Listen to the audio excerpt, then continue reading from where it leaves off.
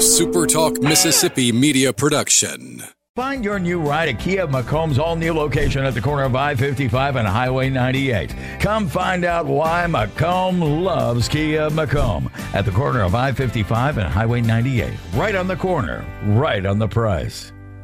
Howdy, howdy, it's Rhino here, and I wanted to say thank you for listening to Middays with Gerard Gibert here on SuperTalk Mississippi.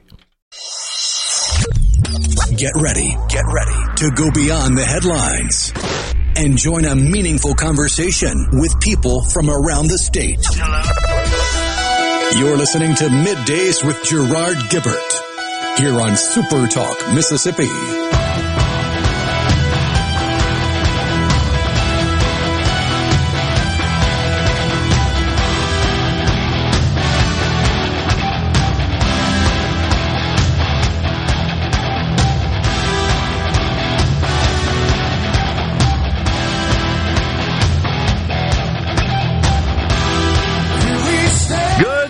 Everyone, and welcome to Middays, SuperTalk Mississippi. I'm your host, Gerard Gibert, along with Rhino in the Element Wealth Studios, guiding you through the middle of your day with facts, fodder, and fine music on this Friday, y'all.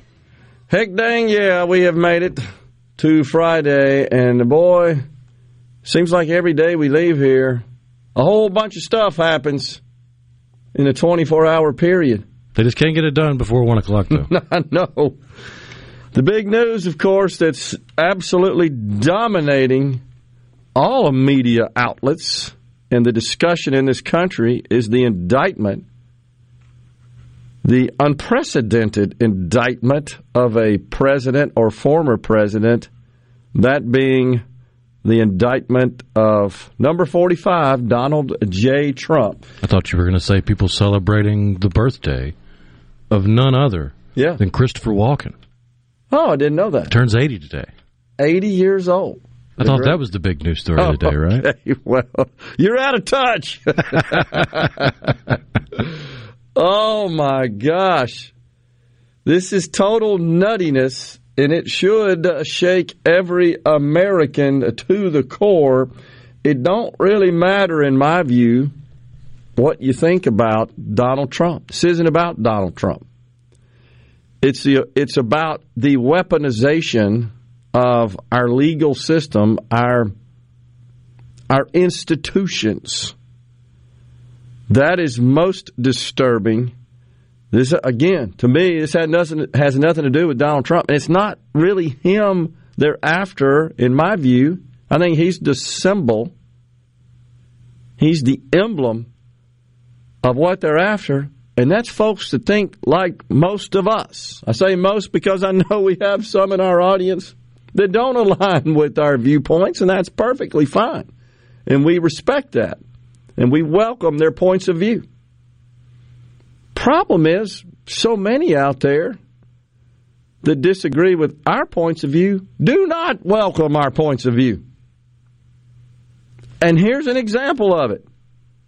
What are they so worried about? Now, also keep in mind, this guy's in the middle of a presidential campaign, and all the polls show he's up. He's up from a primary perspective, and he's up in head-to-head matchups against the expected nominee on the Democrat side, that being current President Joseph R. Biden. That's what they don't like. What are they afraid of? So they just basically snub their nose, so to speak, at 100 million people.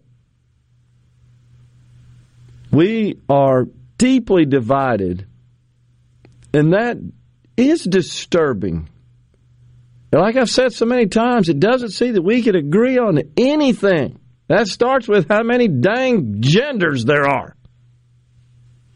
And if you don't accept that men can have babies, well, then we just can't have you anymore. We got to arrest you, put you away. That's how crazy it's gotten. The president did respond with a statement. He made several, but this is the main statement that he made. Quote, "This is political persecution and election interference at the highest level in history.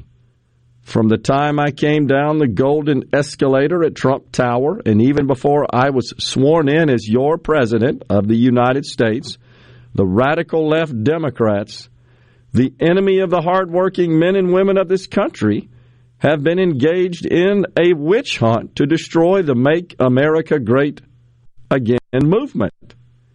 You remember it just like I do.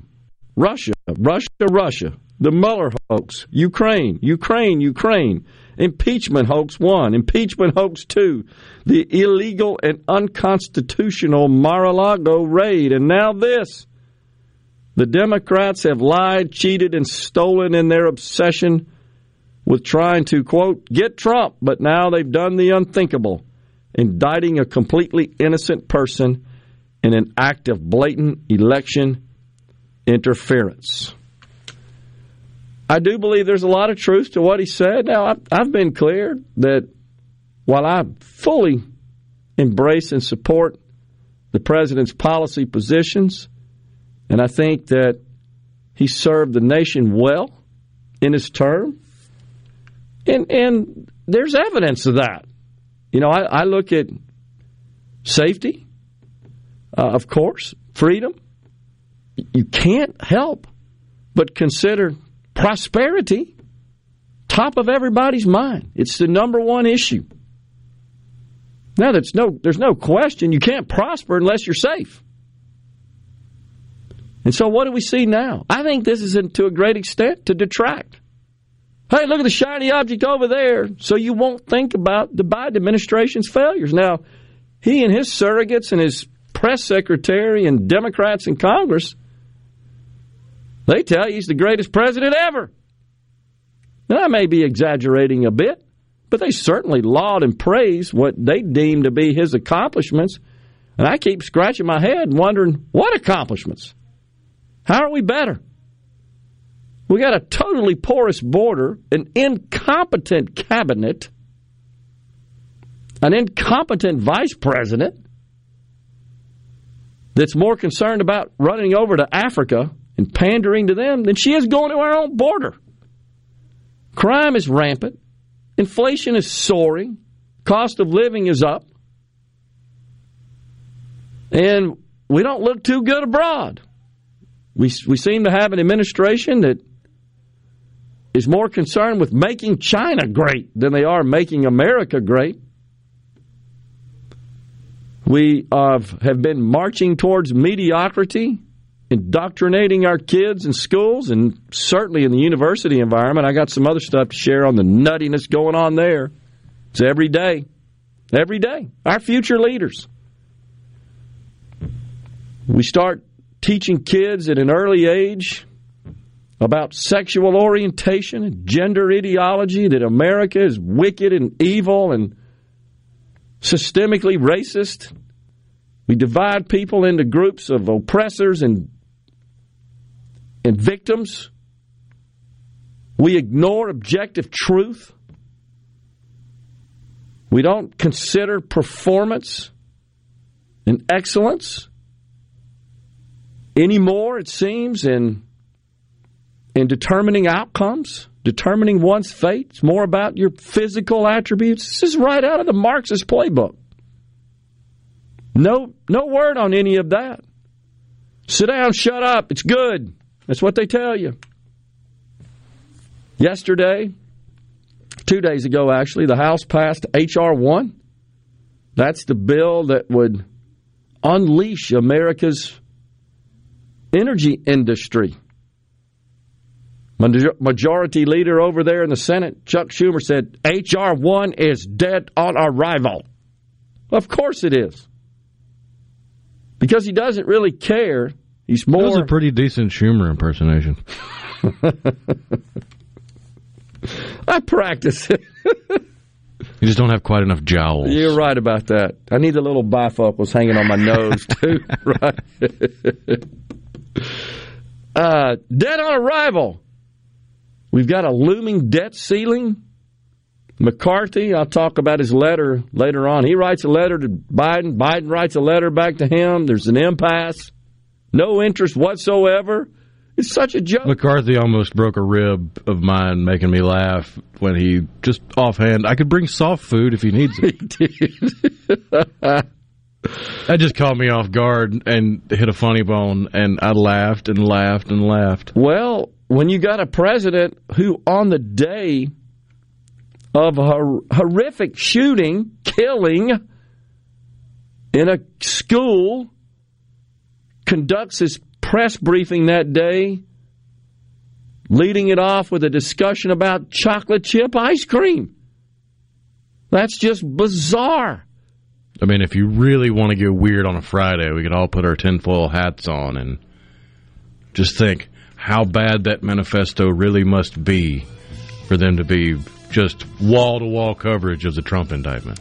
And they won't let us see that manifesto, will they? There's something in there. Supposedly it's going to be released publicly once the FBI is done looking over it. Okay. Well, I'm in the camp that says there's something in there the left doesn't like, the media doesn't like. And the FBI, I think, is complicit, honestly. How could you conclude otherwise? We've seen the FBI be more of a political apparatus than a law enforcement apparatus for a while now. It's disgusting. At is it 11:05 today, Rhino, on the schedule? 11:20. 11:20, pardon me, don't have it in front of me. Alyssa Arbuckle, Multimedia Journalist, SuperTalk Mississippi News, will run down a lot of the headlines from across the Magnolia State this week at 12:05. Ashley Edwards, Coastal Mississippi entrepreneur. He'll share his thoughts on the Trump indictment, coming right back in the Element Wealth Studios.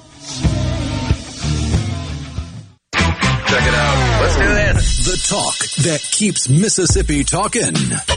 Middays with Gerard Gibert. Let's get on with it. On SuperTalk Mississippi.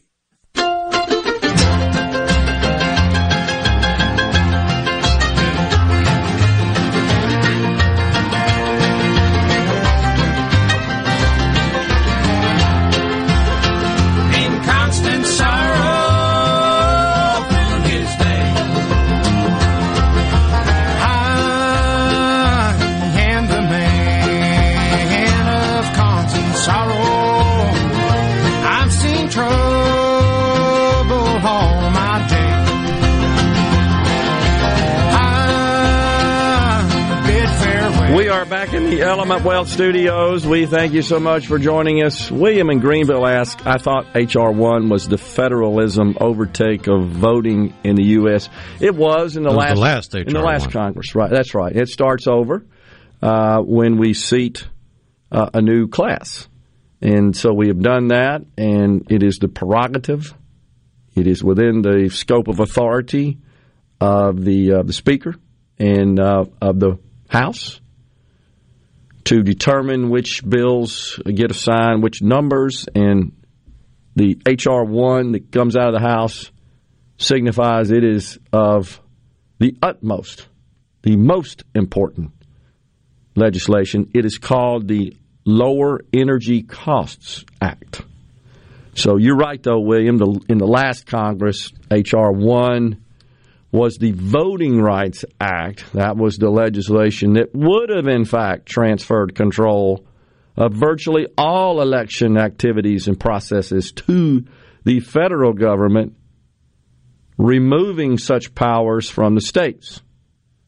This is the one they wanted because they knew if they could get that deal through, they would own the federal government, own as in maintain majorities in each house permanently, if not the White House as well.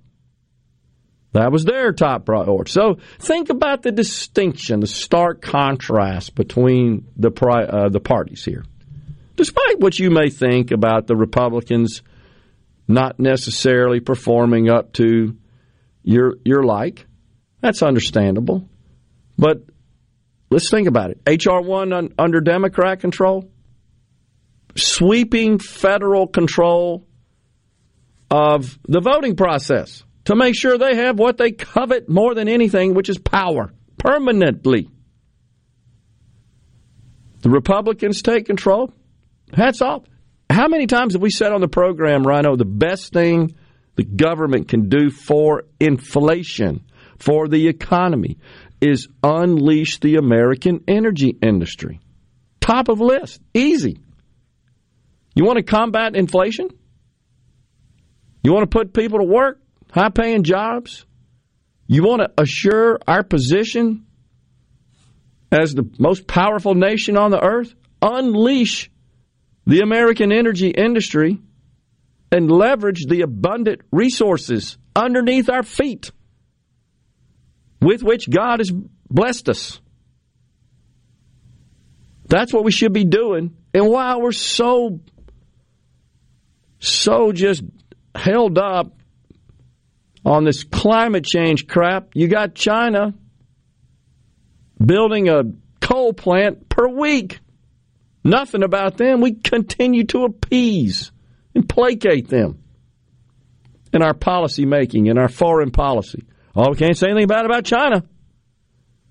But yet, we admonish, scold Americans. You can't have gas stoves. Now they're coming for your air conditioners. You seen this? For your air conditioners. Is that Jennifer Granholm the dumbest Secretary of Energy we've ever had? You may be able to assign that description to every member of our cabinet. Mayorkas, he's the most clueless in that position. Pete Buttigieg? Gina Raimondo? They basically turned this CHIPS Act. I warned, we passed this dumb CHIPS Act, and not happy about the fact that 17, 18 Republicans were on board. That's the only way they could get it passed, to overcome the filibuster. It's just a big-time social justice experiment. Social engineering. You got to have child care. And you can't consume fossil fuels and all sorts of other goofy strings attached for the government. Which essentially makes any chips produced way too expensive to actually be viable. I'm not sure any company will apply for the grants under those circumstances. Okay, you can get money here, Mr. Chipmaker, but because that's coming from the federal government, you've got to implement all sorts of child care stuff and other employee benefits and pander to unions and precipitously sharply decrease your consumption of fossil fuels and all sorts of other social factors, and nothing concerning, hey, we need you to make more chips. I thought that was the purpose. I thought the whole purpose was we're relying too much on chip manufacturing in China, and that's unstable. It's risky. Agree with that. Okay, so the government says, well, we're going to give these folks some money to build plants, which I disagree with, here in this country. Oh, but in order for you to receive those grants, you've got to put in place all this child care stuff. Where did that come from? So this is the risk. The risk, as we've talked about before, is we elect members to represent, people to represent us in Congress, to make laws. But once those laws get made, like this CHIPS Act, and it gets handed over at the agency level to implement, to discharge those laws, that's where it just takes on a whole new slant. And so it's socialism implemented at the agency level. It's pernicious. It's subtle. It's masqueraded. Doesn't happen by law necessarily. You look at that and say, well, I just disagree with that, but you don't see that as a route to accomplish their social justice agenda and just their social agenda, period. Not necessarily justice, but yeah, we're going to force these companies they won't sign off on the child care requirements. Well, by God, we'll just force these companies to do this. We'll bribe them with money. That's what's happening here. So all that stuff can't get implemented in the Congress, can't get through because the votes aren't there. But they just pass laws that they then hand over to the agencies, and the agencies take it from there, and they implement them. It's almost like the whole federal government is bloated and overburdensome. Ah, yeah, great point. and it ain't almost like it's spot on. But that's exactly what's happening. So they can say, well, we didn't really do it in law. Well, no, you didn't, but you made these laws, and the next thing you know, the agencies go to implement them, and stuff comes out of nowhere.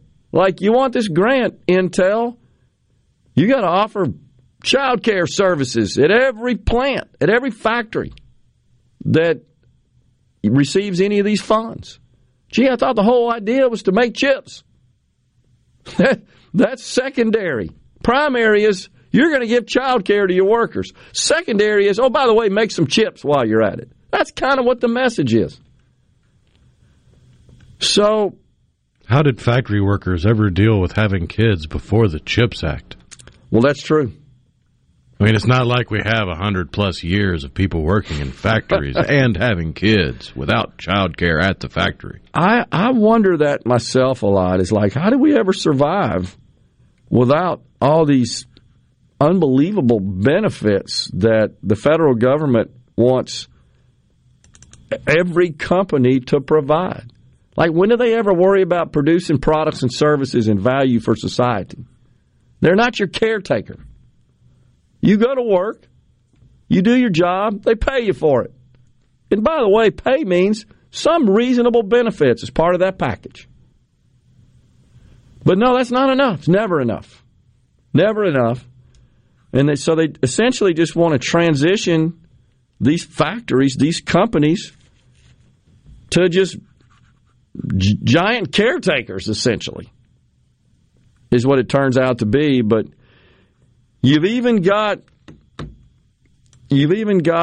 some Democrats. Well, I'll tell you, Reuters, Bloomberg, which is not very right-leaning, they even come out and say, what? What has this got to do with manufacturing chips? I was shocked, pleasantly surprised that the folks over there at Bloomberg actually came out and blasted this bill, because this really isn't a bill about making chips. It's a bill to implement social policy. Wow. But Gina Raimondo, she says, no, there's no social policy in the rules. She's denying it. So, how daft is she? But requiring the applicants to provide child care and other benefits, well, that's not social policy as a condition to receive money to make chips? I thought the idea was to make chips. I know I've beat that horse to death, but this is what's wrong with Washington right there. We're coming right back with more on Middays in the Element Wealth Studios. Mississippi is with Gerard Gibert. Welcome to our shop on SuperTalk Mississippi. Okay, now you have a good one.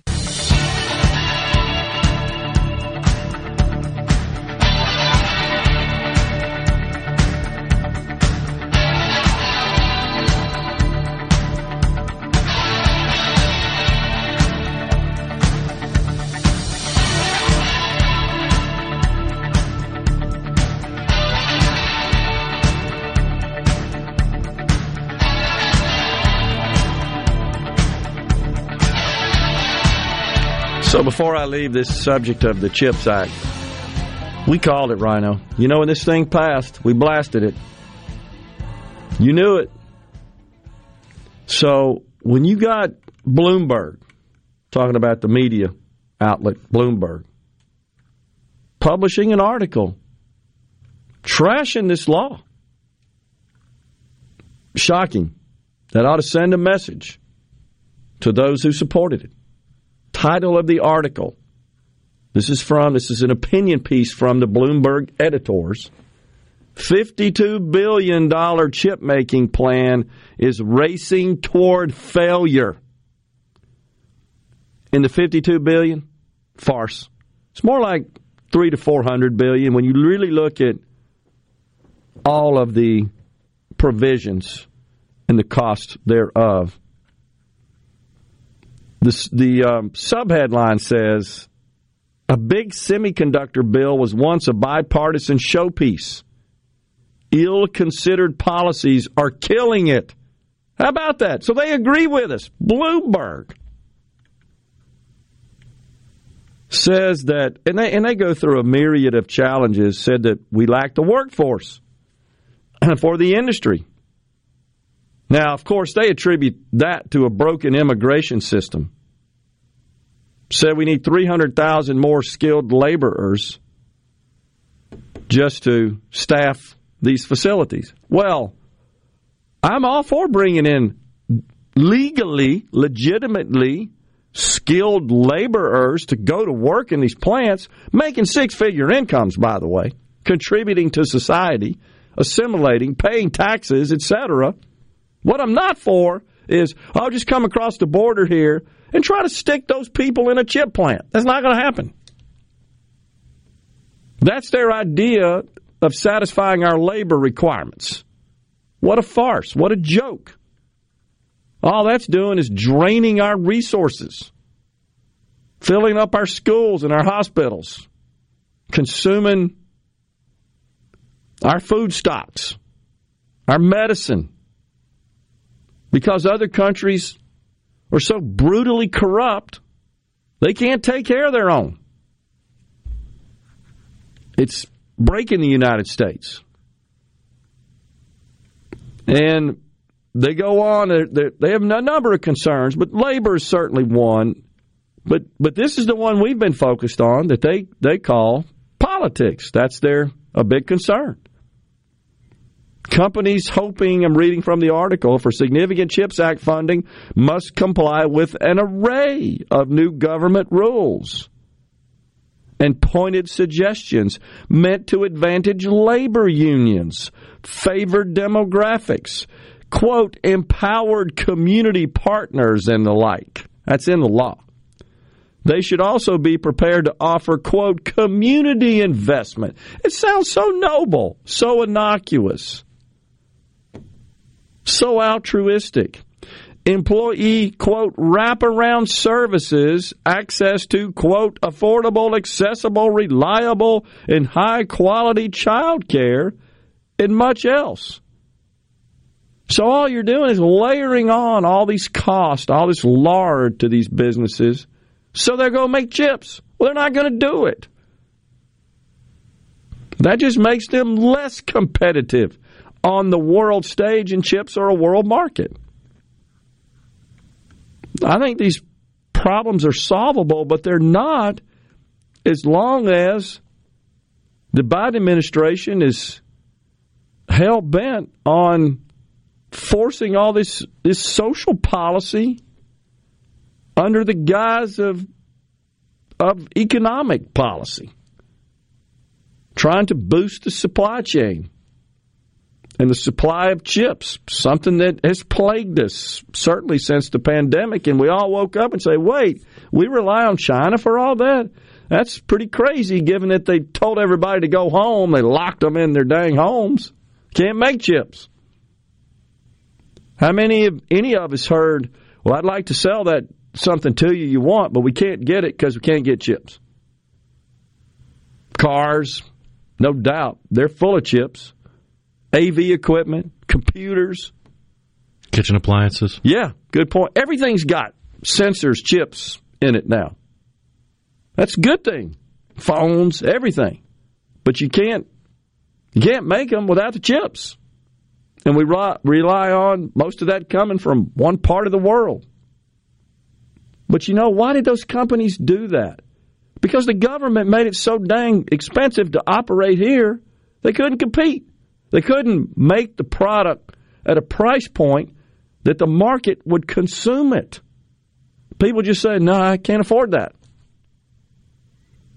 They don't ever want to accept that. You know what they'll tell you? It's because they don't want to even accept reality. Well, they want to live in la-la land and champion populations that make up less than 2% of the whole. It's true. So maddening. So maddening. Unbelievable. Whether it be the alphabet soup people or the union workers, neither one of them make up more than 2% of the population. So true. But yet we go out of our way to accommodate. Were we supposed to have a transgender day of vengeance tomorrow? Supposedly. believe it got called off. It got called off out of... I don't know that it got called off. I just know that social media platforms cracked down on it so they can't communicate what they were going to do. I see. Well, the stories I saw indicated that the organizers called it off because they were concerned about safety of the protesters, of the folks that are going to be engaged in whatever the heck they're going to be doing.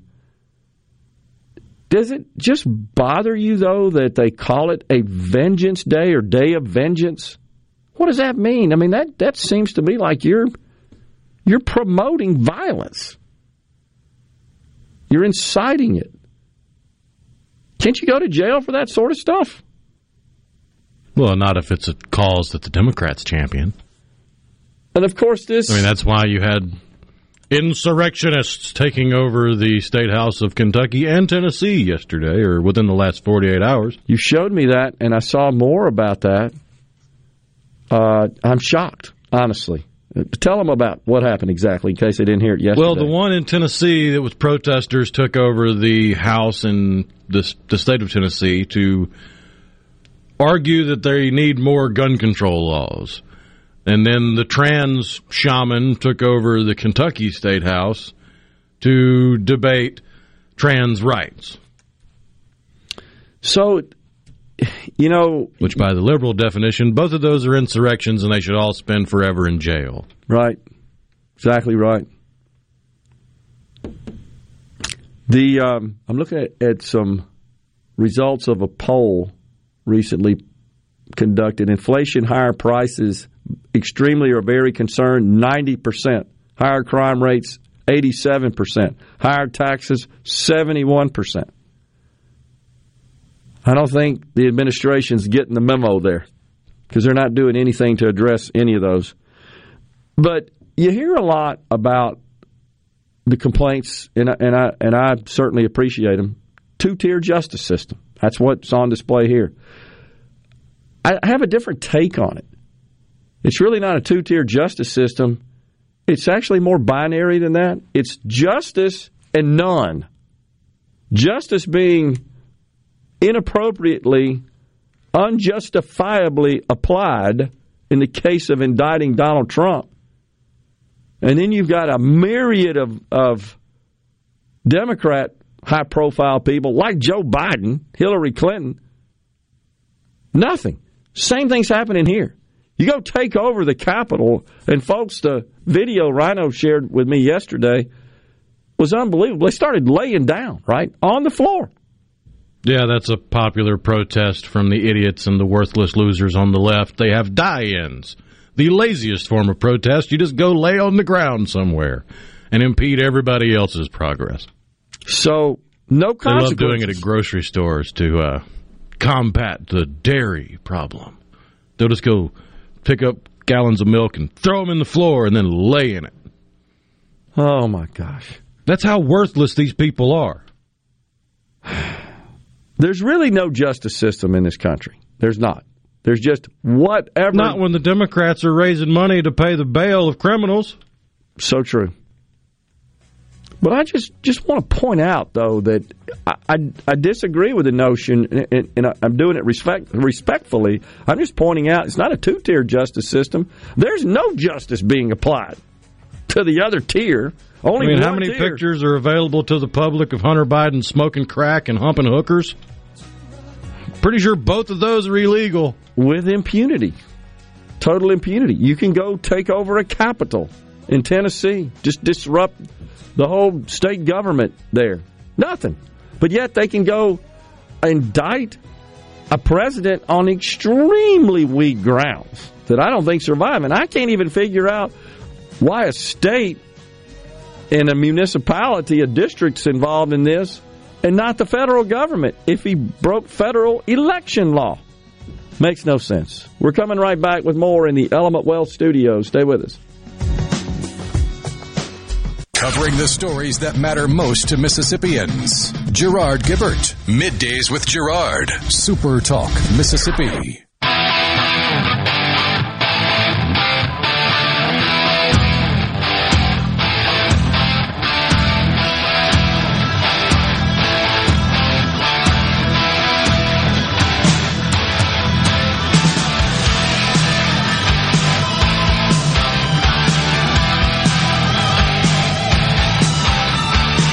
Welcome back, everyone. Middays, Super Talk, Mississippi. We are back with you in the Element Wealth Studios. Just got a report that includes statements from the Mississippi congressional delegation, including our 2 senators, our 4 members of the House of Representatives. I'll pass this on to you. Senator Cindy Hyde-Smith says the indictment of President Trump resulted from a politically motivated prosecution by a New York district attorney whose campaign was funded by George Soros. This is about interfering in a presidential election. It has nothing to do with justice. Democrats have crossed the line. Senator Roger Wicker, there is a reason that federal prosecutors had already declined to pursue charges against Donald Trump. It is clear that the allegations against him are politically motivated and are based almost entirely on the testimony of ex-employees who wish him harm. It is a travesty for our justice system, and I think Manhattan prosecutors, this Manhattan prosecutor, will see this case backfire. Representative Trent Kelly, he, of course, represents District 1 in Mississippi. This effort to prosecute former President Donald Trump is a political ploy, a shameful abuse of power. Representative Michael Guest, as a former district attorney, I find the indictment of former President Trump unprecedented and concerning. We see questions continue to grow around the impartiality of the Manhattan attorney, the timing of the indictment, and the impact this may have on our election process. All Americans should be concerned about the long-term effects that this action will have on our political and justice system. Congressman Mike Ezell, the Manhattan DA's choice to prosecute President Trump seems to be nothing more than partisan politics. I'm deeply concerned about the implication of this decision on our justice system and our nation's electoral process. And then finally, the lone Democrat among our 6 congressional delegates, that would be Representative Benny Thompson, says, quote, "No one is above the law, ! We must put elected officials in office with the highest integrity. Donald Trump is the first president in U.S. history to be indicted. A presidential indictment is a stain on our democracy. Trump must be held accountable. No one is above the law." Accountable for what exactly, Representative Thompson? I just love the repetition of "no one is above the law." It's rich coming from a Democrat. They don't have anything else. And it's all gaslighting, honestly. They've got nothing else. And, you know, I'm not a person that likes to play whataboutism, but when it comes to the legal system and the law in this country, it's got to be applied blindly. Wasn't that the concept? It's got to be applied equally. Otherwise, we don't have any law. We are then a banana republic. That's what's scary about this. Forget Donald Trump. It's got nothing to do with that. The problem is they can't. They loathe him because he represents views that they just detest. It's the traditional American values of family, faith, hard work. As my favorite candidate, Vivek Ramaswamy, says, unapologetic pursuit of excellence, meritocracy, free speech. They hate all that. Their idea of free speech is only that with which they agree. Anything else is hate speech. They're shutting speech down on our college campuses, which should be the guiding light for free speech in the world. Used to be at one point the laboratory of ideas and the free expression of multiple viewpoints. What happened to that concept? That's out the window. It's been replaced by feelings. Oh, man. Louis from the 662 on the C Spire text line, 601-879-4395.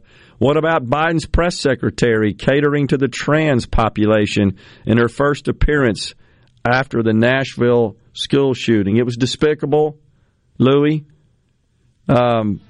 She basically says there's an attack on the trans population in this country after a transgender person killed 6 people.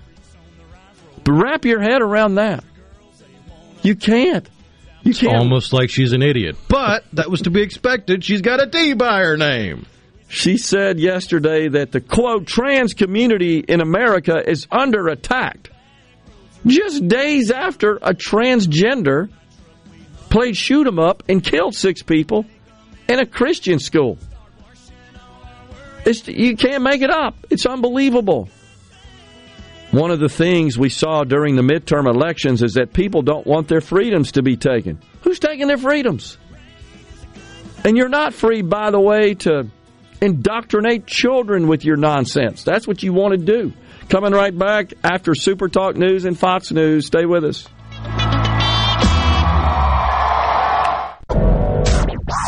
And now, the talk that keeps Mississippi talking. That's what I like to listen to.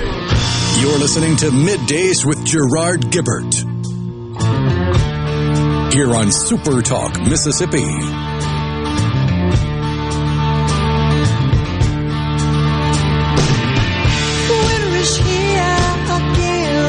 Welcome back, everyone. Midday Super Talk Mississippi. We are in the Element Wealth Studios.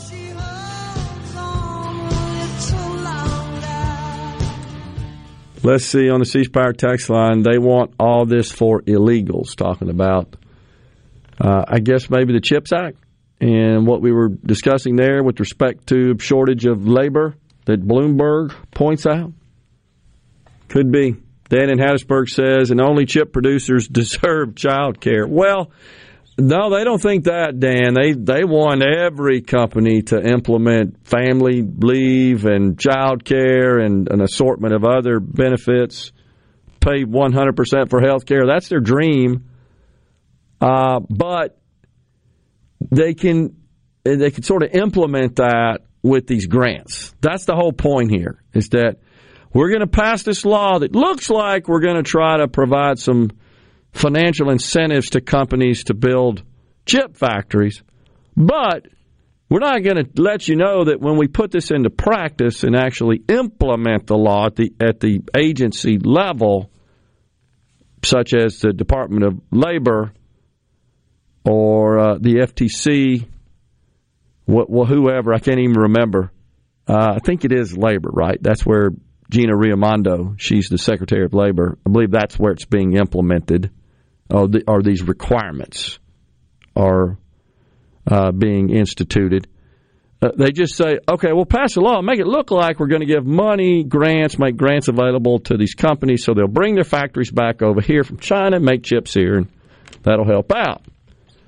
But what they don't tell you is, but when we get into the implementation, well, we're going to go ahead and require all these other social benefits, if you will, as a condition to receive those grants.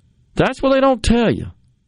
And that's what's happening here. So, again, the agencies, as we've said so many times on the program, the so-called deep state, that's who runs the country. Because it comes out of the Congress, and by the time it makes it all the way down into practice, through the implementation, it's got all these other features that really weren't intended. Now, in this case, it was intended. We know that. The Democrats were successful in persuading 18 Republicans in the Senate to go along with them. And, of course, those senators would say, well, yeah, we got to build chip factories over here, make chips over here.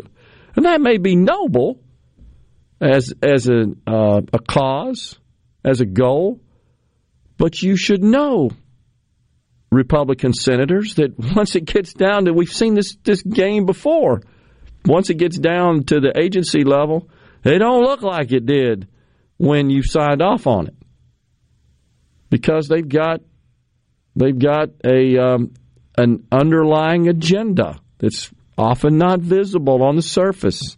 They're pretty good at that sort of stuff. Yeah, I was racking my brain trying to think of the last actually good piece of legislation championed by the Democrats at the federal level. And I don't think they've had one since I've been alive. Well, everything they've championed or pushed through or tried to do just makes everything worse. Sure seems like it. So again, I reiterate, all Democrats are worthless.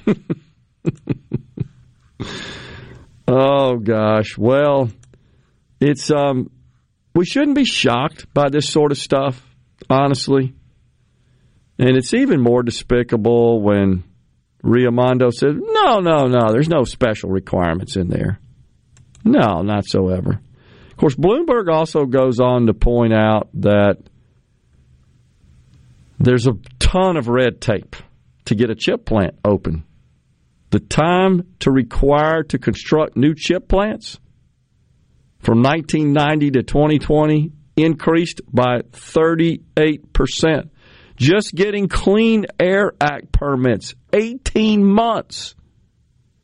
God help us if anything urgent ever comes up, which is likely given the instability around the globe. But we've made so much deadgum red tape. It's the regulations that are a bigger negative impact on economic output and prosperity, in my view, than taxes are.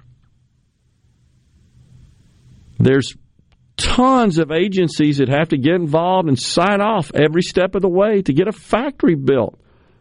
By the time you get it built, if you engineered it to build a certain type of chip at a certain level of technology with certain features, functionality, by the time you get it built, it's obsolete.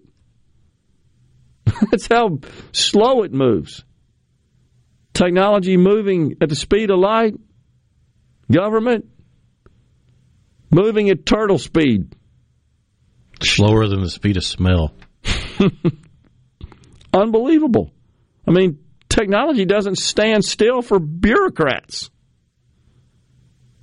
They just don't get it. And that discourages the private investment, by the way, necessary to get these factories off the ground. Credible. Gina Mendenhall wants to know if Senator Wicker voted for the CHIPS bill. He did.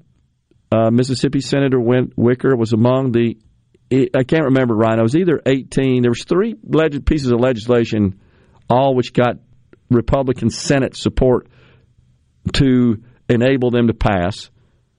The infrastructure bill, the CHIPS Act, and most recently in December, it was the big omnibus spending bill, the $1.7 trillion.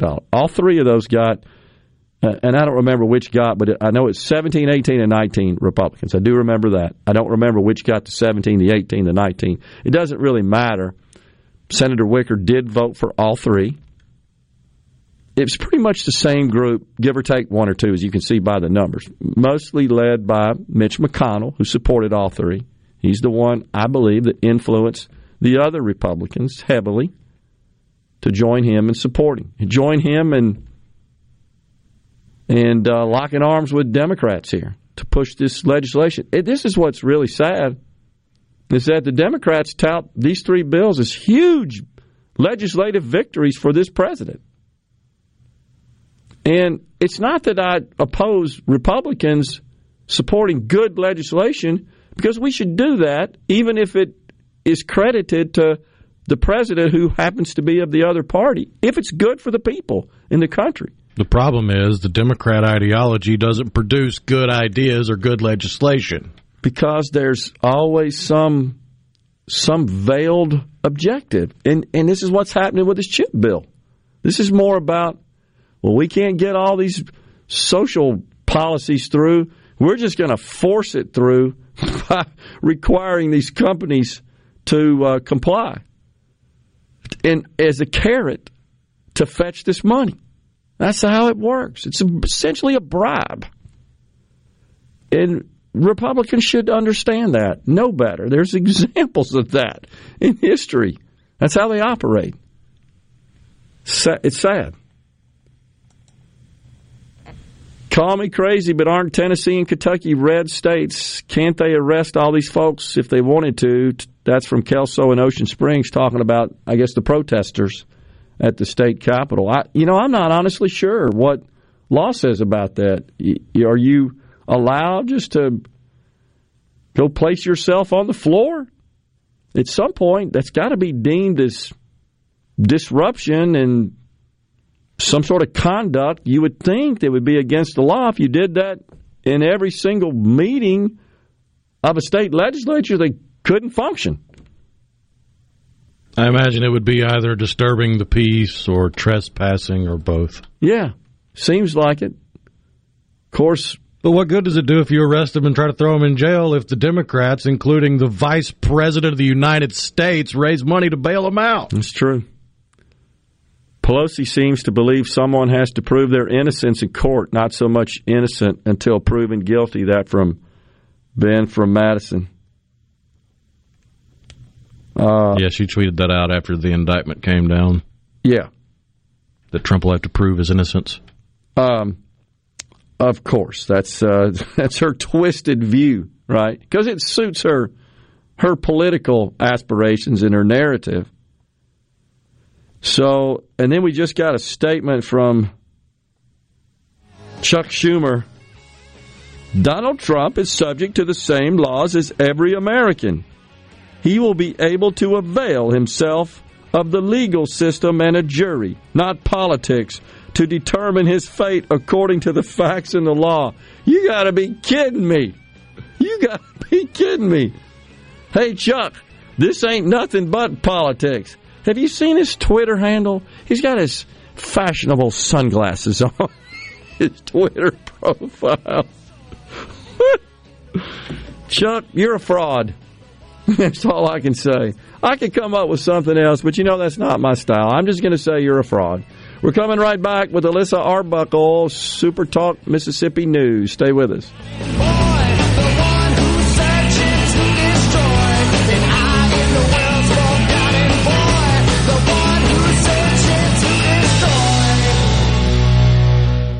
The talk that keeps Mississippi talking. We're rolling. Hit it. Go. Play it. Middays with Gerard Gibert on SuperTalk Mississippi.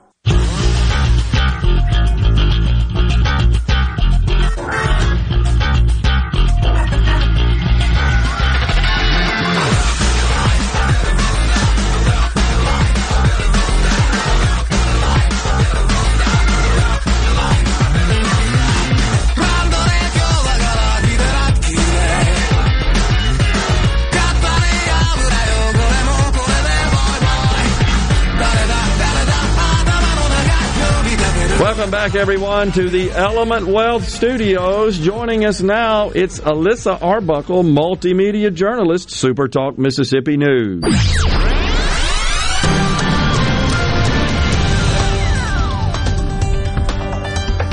There you go. When you hear that sound, it's the news folks in the studios. Thanks for coming in, Alyssa. Good to be here. I'm glad to finally do this. It's been a while since they told me I was going to do it for the first time, so I'm excited. Absolutely. All right, so the president, is he on the ground yet? Do you know? Yeah, he came in this morning. Yeah, he came in this morning. He was supposed to bring his first lady with him, too, so they both got to see Rolling Fork this morning. Okay. Mm-hmm. And Reeves is supposed to be with them, too.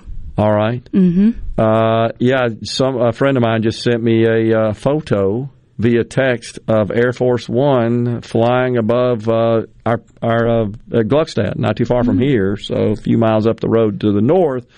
So what is he expected to talk about? Do we have any indication of, other than he'll obviously talk about the disaster itself, do you think he may have any announcements as to special funding or anything, any sort of declaration over and above what he's already done to help the good people in Rolling Fork recover? I mean, he might. He's already been doing so much since the storms happened on Friday, and then throughout Saturday, he was definitely paying attention to all of it. For Rolling Fork and Sharkey County specifically, like Silver City and everything, they had the whole E4, the one E4 tornado in the state. And so even though they didn't have nearly as many homes damaged, they had around like 255, I think, in Sharkey County, out of the 2,000, that were damaged across Mississippi. They had the majority of the fatalities. I think it was 13 out of the 21. Incredible. So there's a lot of fatalities rather than damage to homes specifically, but I mean, they definitely had a huge impact there. Monroe County was the one that had the majority of the homes. They had over 1,400, I think, of the 2,000. But they only had like a couple fatalities in comparison to the 13. So I definitely think that Biden being there, he's going to see a lot of stuff already. And we've already seen a lot of pictures circulating from FEMA, all the other organizations like Red Cross. Like it's definitely, it's something that we haven't seen in a long, long while. It's very historically horrible, in my opinion. Yeah. All right, so you indicated that Governor Reeves is expected to be on site as well with the president. Any other notable elected officials that we're expecting? Any members of our congressional delegation or folks from the Capitol? Not to my knowledge. The only one that I heard about was Reeves with Biden and First Lady Jill Biden. But I mean, I know that they're trying to keep a lot of people away from big areas like Rolling Fork that had the majority of the damage, because the more people, it's already everything's just in disarray. So the more people, they've even been telling people, who want to go over and see it, like spectate it basically, and just see all that happen there. Like, please don't come over. We're trying to recover. Like, people are trying to get their feet on the ground. We're trying to get water. We're trying to get food. We're trying to get shelter. So don't come over here at all. So I don't expect there to be a huge crowd. There might be. It's a really important thing because it's the first time that Biden has come through his entire term to Mississippi. So to my knowledge, since he was elected. But so it's a really historic moment, but hopefully there's not too many people and they have enough space for everybody. Yeah. Always a problem when the president and his motorcade and entourage are visiting areas across the country. It's a big production to make that happen. Definitely. The legislature's been pretty busy this week. They're trying to get out of there, is what it seems to me like, and they're in session today, right? We've been tracking that somewhat. They're both, the House and the Senate are debating really big ticket bills. They extended the session to April 4th instead of the 2nd in the House. For appropriations and, big ticket bills. I know that they're trying to get the ballot initiative revived because that died on the calendar. That one was Senate Concurrent Resolution 533. And so they were trying to get Senate Concurrent Resolution 572 to revive that and get the deadline extended for that. And I think that's in the House right now. And I haven't seen any action on that since Monday. But the House has a little bit more to go. So April 2nd was the original date for sine die, but now it's going to be April 4th. Something that occurred this week, of course, that's gotten a lot of attention is that the State Board of Education's pick for Superintendent of Education, Dr. Robert Taylor, his confirmation did not get approved by the state Senate. And so that leaves us without a leader of the Department of Education, but I believe late yesterday, Mike Kent was named as interim superintendent. Is that right? He was. I thought it was pretty quick. It just happened that Taylor was denied with the 31-21 vote in the Senate, and they were like, well, in the coming days, in a while, we're going to have another interim superintendent, and then immediately it's pretty quick. So I guess he's going to stay in. Kent is going to stay in until probably around, I think it was June 30th was the day that he's going to, they're going to say that's your last day. And then on July 1st, they're going to have a long-term interim superintendent. So he's a short-term one. They're going to have a long-term one. And then after that, they're going to have the permanent one. Right. So, yeah, but he's now instead of Robert Taylor. And, a lot of people have been saying stuff like, I know Horn came on the other day that it's racially motivated. There's no confirmation on any of that, but now we have a state superintendent, so that fills the position. At least for a couple of months. Definitely. And Mike Kent is presently deputy superintendent, right? Yes, he is. Kent was also, he was with the Mississippi Department of Education for over a decade. Wasn't that 2012? Is that correct? I believe so. And prior to that, he was superintendent of Madison County Schools. I worked with him, know him from that process. He's good. He's a good man. He's definitely experienced. No doubt. Been in education. From Mississippi. He sure is. Been in education, as far as I know, his entire career, professional career. Yeah. So, but not expected to, at this point, I don't think, be named to the slot permanently. They still have the long-term interim, so I don't know if they're going to continue him into the long-term position. After he steps in, I think it's like April 3rd, is the day that he steps in and takes the position. But he's been in Mississippi for a long time. He's been doing a lot of public service for Mississippi. And I know the Senate's reservations with getting Robert Taylor in was that he did a lot of out-of-state public service. And that was one of the reasons why they didn't want to confirm him. Right. So I think, if they wanted somebody who's experienced in Mississippi, Kent definitely fits the bill. No doubt about it. All right. So on the healthcare front, from a legislative perspective in Mississippi, we've got some bills still out there, right? There were 4 of them. That one was passed and sent to the governor, and he signed that one. That one was Senate Bill 2373, and that one is the hospital nurse loan repayment program. It's where nurses can get $6,000 every year, and they can get up to like $18,000 to pay any outstanding student loan debt, which I think is really good since there's so many nurses and there's such a need for nurses in Mississippi.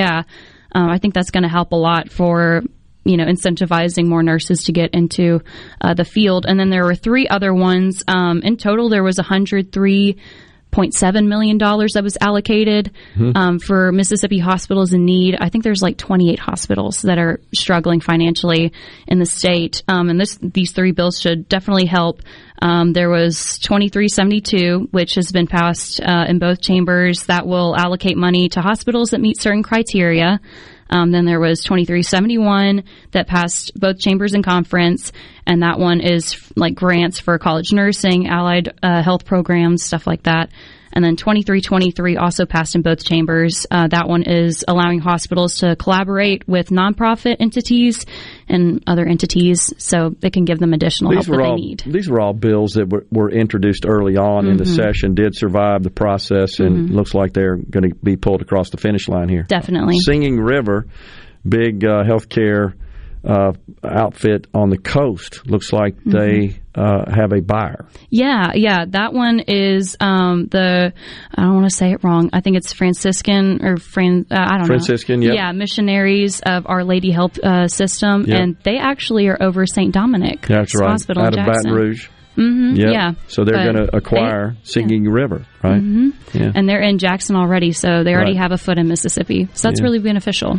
Yeah, so lots of activity for sure this week. I think so. Yeah, and we'll probably have more next week because it looks like they're going to be there for a while. All the way up until Tuesday, I'm guessing.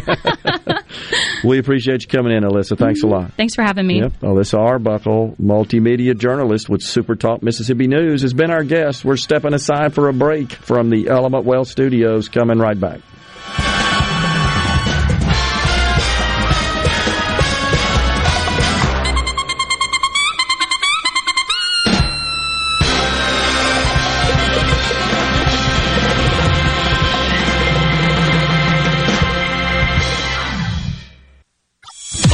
Is everybody ready? I'm ready. Ready here. Middays with Gerard Gibert on SuperTalk Mississippi.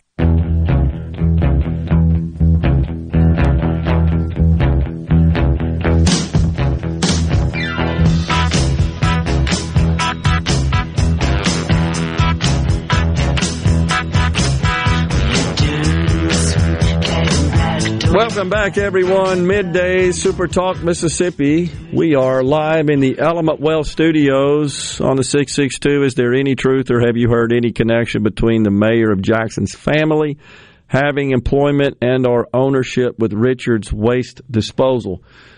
What I can say is that I've heard so much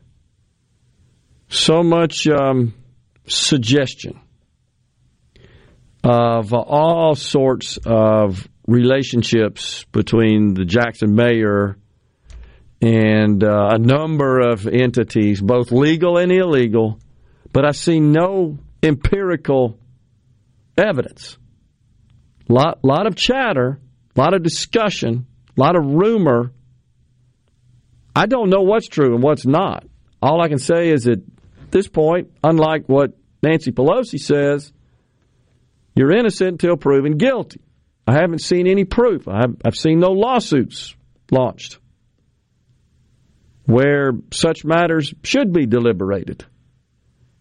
I suspect that's because there's not enough evidence for someone to mount a lawsuit, which costs a lot of money. So I'm not suggesting that the mayor is not involved in some sort of impropriety. I'm not suggesting he is. I honestly don't know. And I'm sorry to answer it that way, but it's the truth at this point. Rhino, you got any thoughts other than that? I mean, other than the old saying, where there's smoke, there's fire. Yeah, sure. I mean, it certainly... But you're right, it does require a lawsuit, and a lawsuit requires money, and I don't know if there are enough people that concerned about the capital city and the leadership to spend their own hard-earned money to do something about Jackson, when it seems like the people of Jackson don't want to do anything about Jackson. I agree. I would agree with you that the way to remedy this situation is to vote for different leadership. And I would say to DA Alvin Bragg and the Democrats, you don't like Donald Trump? Well, beat him at the ballot box. And I've heard varying opinions on how this will impact his candidacy. I was a little surprised this morning. I heard Byron Donalds, the congressman from Florida. He's excellent. He's in the wealth management business. I love it when he gets into discussions with people on the Hill that have no idea what they're talking about with respect to finance and economics, and this guy does. He was in that industry.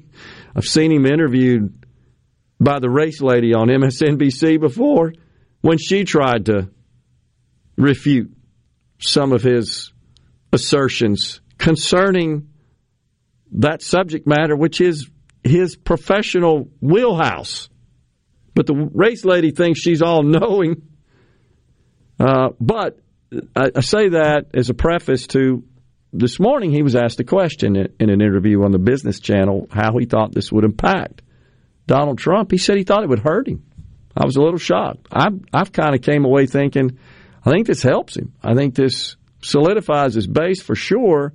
And I think, as is the case with all presidential candidates, it's that squishy middle that vacillates, doesn't really so much vote for a party, but rather votes for candidate. And that's what you got to have to win. In those key counties that we've talked about, that's the way our electoral vote process works. And he believes this will hurt him with those people. He just thinks that ultimately, if we see a mugshot of Donald Trump, we see him in the orange jumpsuit, at this point, I do not think it's expected that he will be, what I'm hearing, going to be handcuffed. That he is expected, however, to turn himself in next Tuesday for arraignment. Is that your understanding as well at this point? Okay.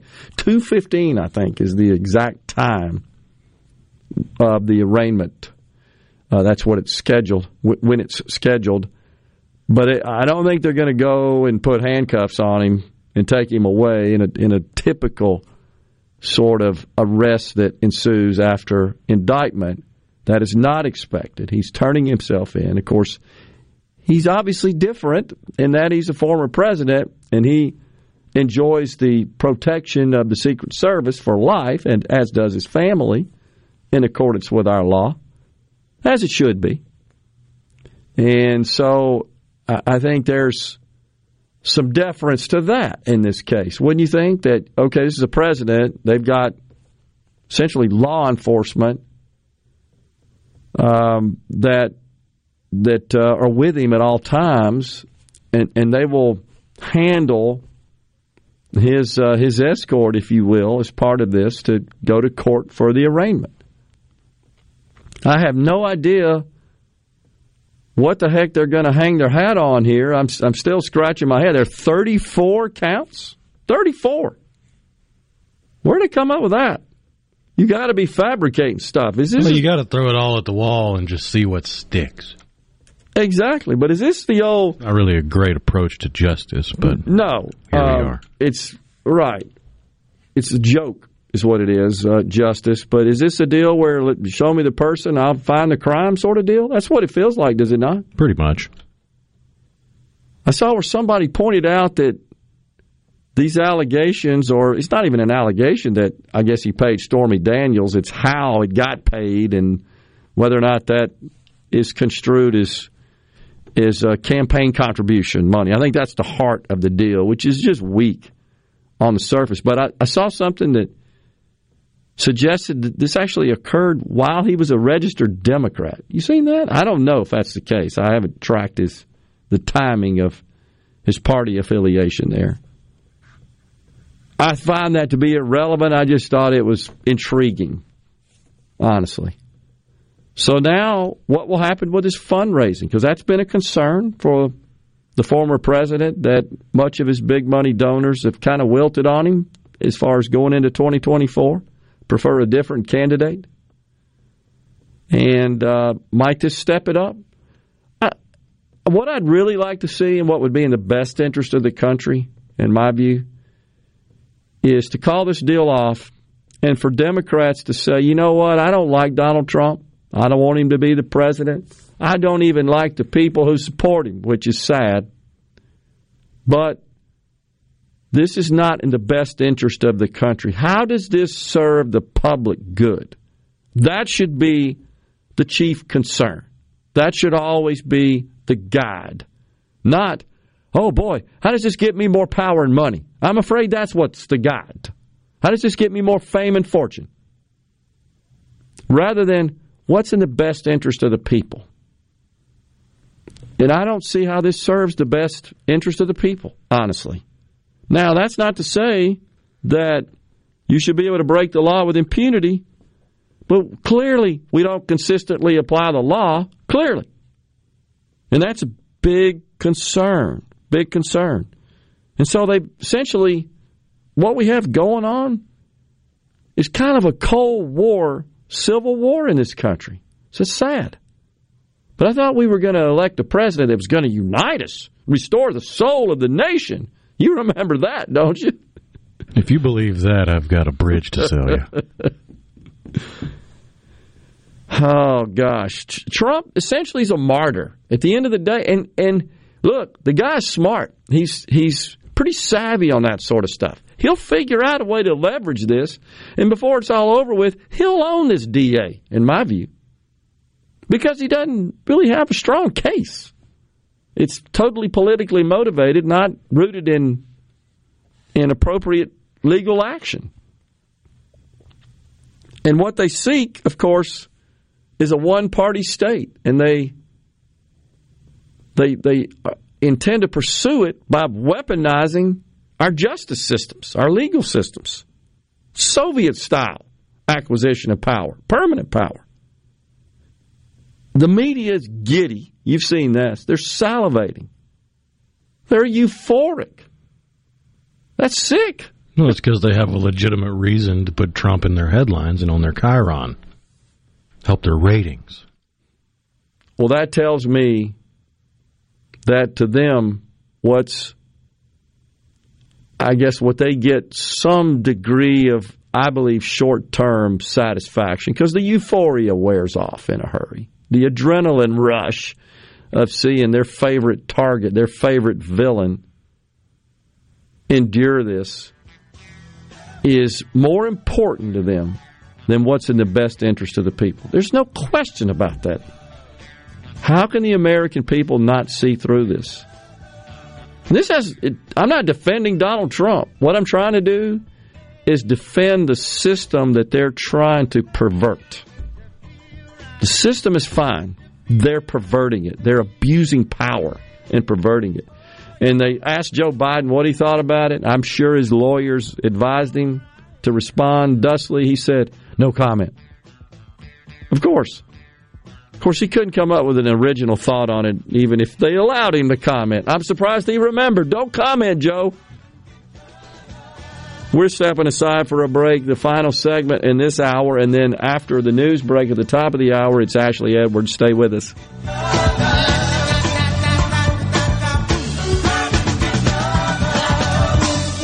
Days with Gerard. Good for America. Good for fans of justice and truth. Good for us. SuperTalk Mississippi. This is what we stand for.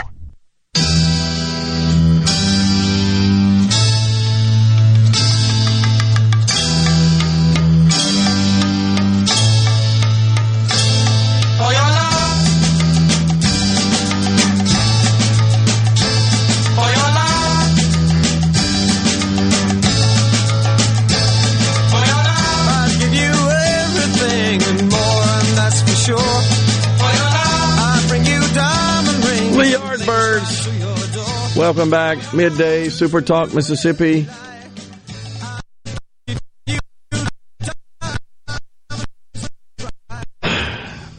From the Hold My Beer column, just as you think it can't get any crazier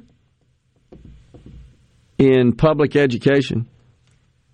Oregon, it's crazy out there. Eugene, Oregon, Churchill High School.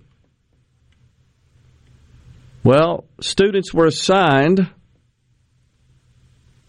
to write a short story detailing a, quote, sexual fantasy, including sex toys. High school. This was in the syllabus approved by the district. This is why school boards are so dang important. The assignment says that you will write a short story of a paragraph or two. This story is a sexual fantasy that will have no penetration of any kind or oral sex or way of passing an STI. That's what the assignment said. You will choose 3 items: romantic music, candles, massage oil, feather boa, flavored syrup to use in your story. This is directly from the assignment I'm reading. Your story should show that you can show and receive loving physical affection without having sex. Now, an assignment earlier in the year at this same school was entitled, "With Whom Would You Do It?" Students had to write the initials of both a boy and a girl in the class with whom they would be willing to perform various acts of sex. This is in high school. Unbelievable. Am I crazy for being shocked by this? I mean, I know a lot of people have become numb to this kind of stuff, but every day I read this and say, this can't be happening in this country. How does this help you become a successful, prosperous adult? It doesn't. That contributes to society. Well, what's the obsession with this? I cannot figure it out. What would compel a teacher, a school district, to think this is appropriate and valuable? What's the value of this? I keep going back to that simple concept. What's the value? That should be front and center in the decision-making process concerning a curriculum. What the heck does this have to do with learning the skills of life one needs to succeed after high school? So parents are outraged. Of course they are. Even in loony Oregon. Unbelievable. So they say families are provided the course syllabus at the start of each term with an option to opt their student out. That's even crazy that you have to do that, in my view. As always, we welcome the review of curriculum and discussions with our families. No, you don't. Neither does our Attorney General, who weaponized, talking about the U.S. Attorney General, who deemed that parents were terrorists and ordered his team to restrict parents from redressing the school boards about this kind of crap they're shoving down the throats of their kids. And it's because they know their crackpot ideology can't be foisted upon adults. That's exactly right. So you got to get them early. But isn't that right out of Karl Marx's manifesto? Indoctrinate, brainwash early, and you got them hooked, and they'll continue that line of thinking and, I guess, become adult, develop into adults with that ideology, looking at it favorably. In the meantime, at Pomona College, that's an elite private school, unbelievable. Students of color are allowed safe spaces without white males. Quote, there is nothing wrong or ungrateful about requesting the safe spaces necessary to make it through the anti-black, white, capitalist institution, Pomona College. That's what's happening on our college campuses. That's what they're teaching them. That's what they're brainwashing them with. Anti-black, white, capitalist institution. Oh, we sure are coming together, aren't we, as one big happy family. We're stepping aside for a break right here. When we come back after SuperTalk News and Fox News, we've got Ashley Edwards. Stay with us. Welcome to the show that challenges you to think deeply, and look beyond political posturing. You're listening to Middays with Gerard Gibert here on SuperTalk Mississippi.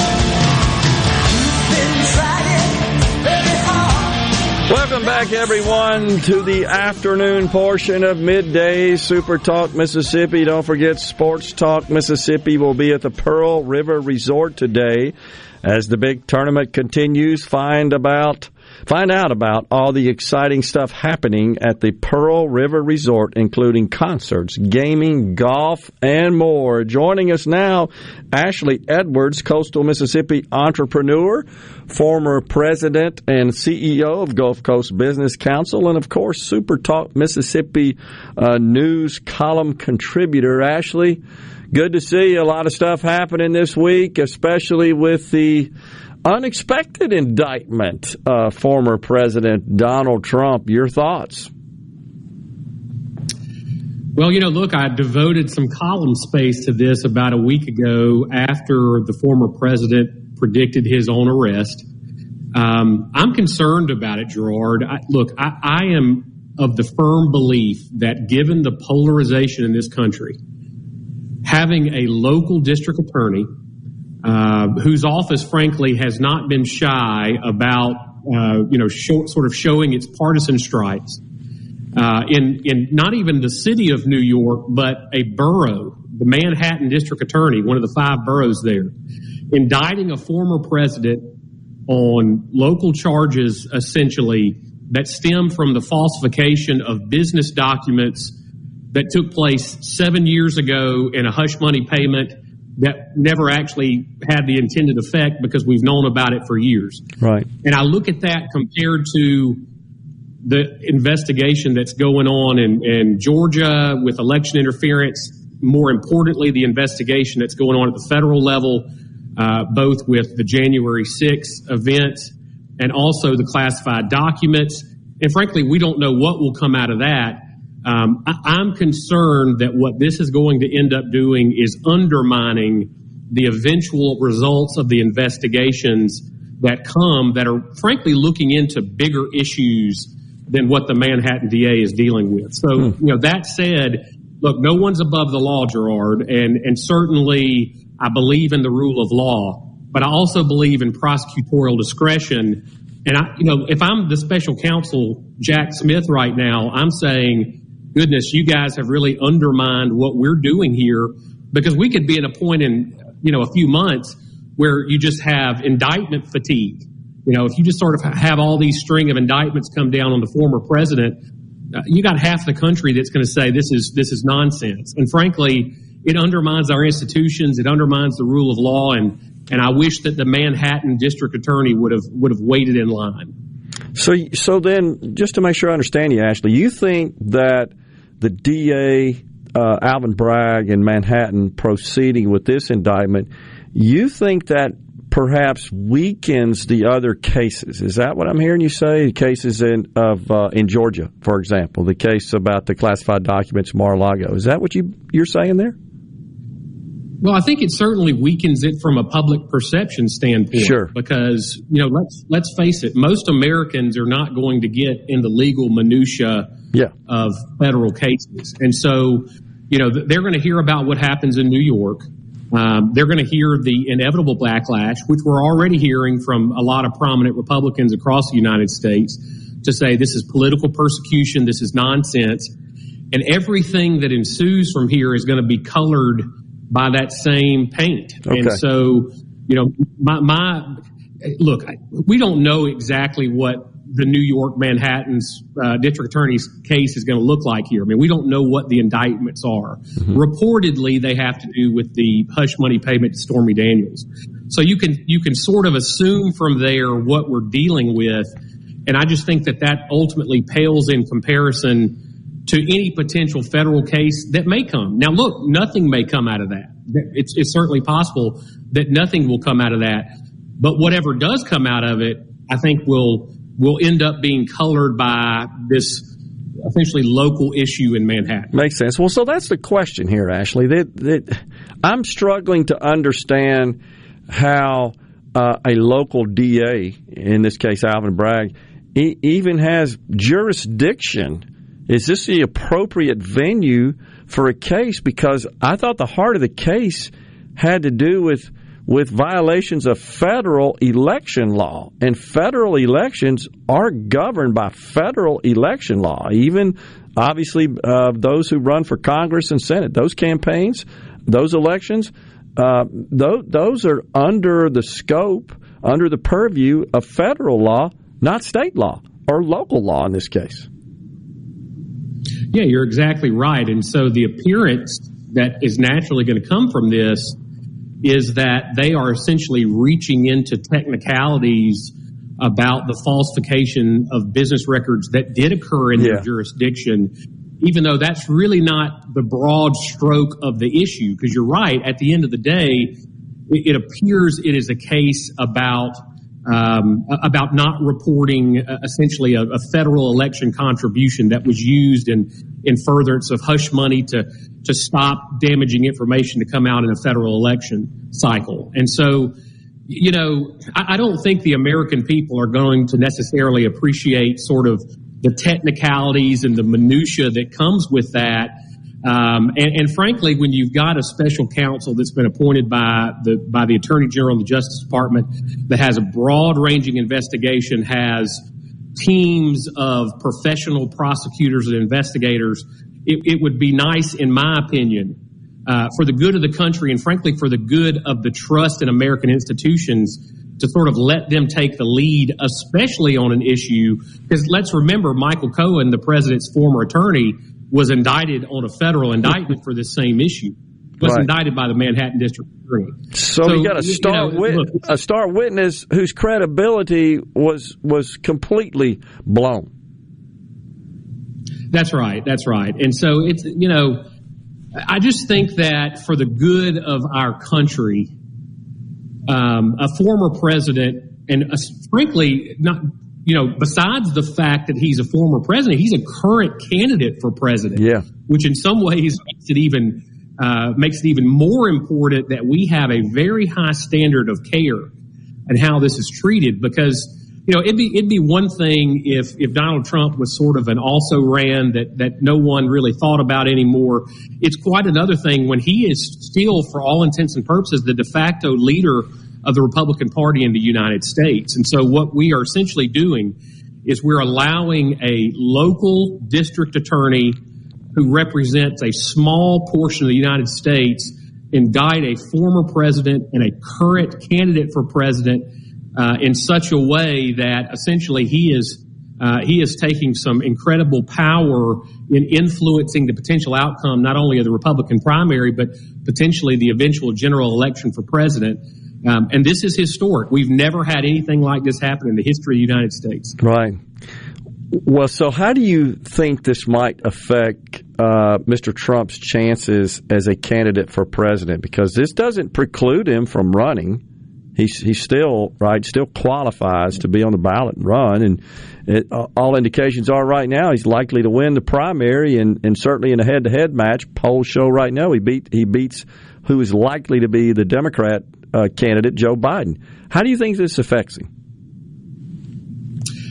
Look, he has predicted, and people around him have predicted it will help him. I'm not sure if I'm quite ready to agree with that, but I don't necessarily think it's going to hurt him substantially. I mean, let's face it, Gerard, the people in the United States of America have made their mind up about how they feel about Donald Trump. There's probably not any new information that's going to come out as a result of this district attorney's case that's going to fundamentally flip people's mind regarding Donald Trump. And so I think the people that are with him are fiercely loyal to him and are probably going to be even more so as a result of this.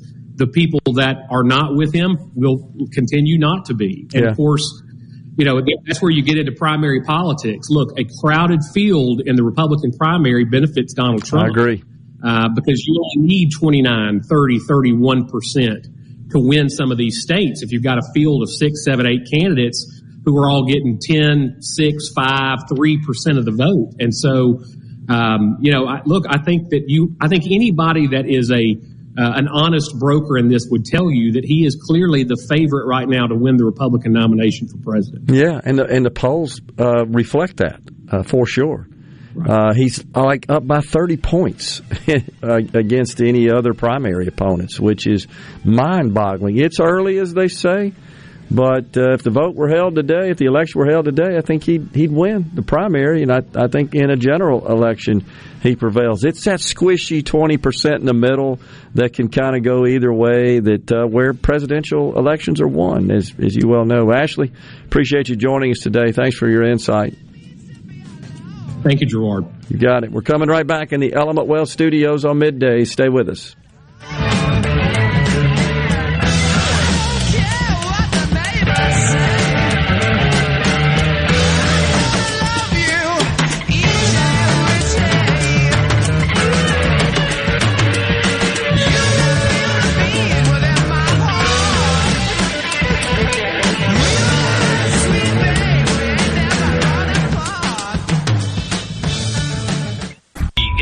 This program.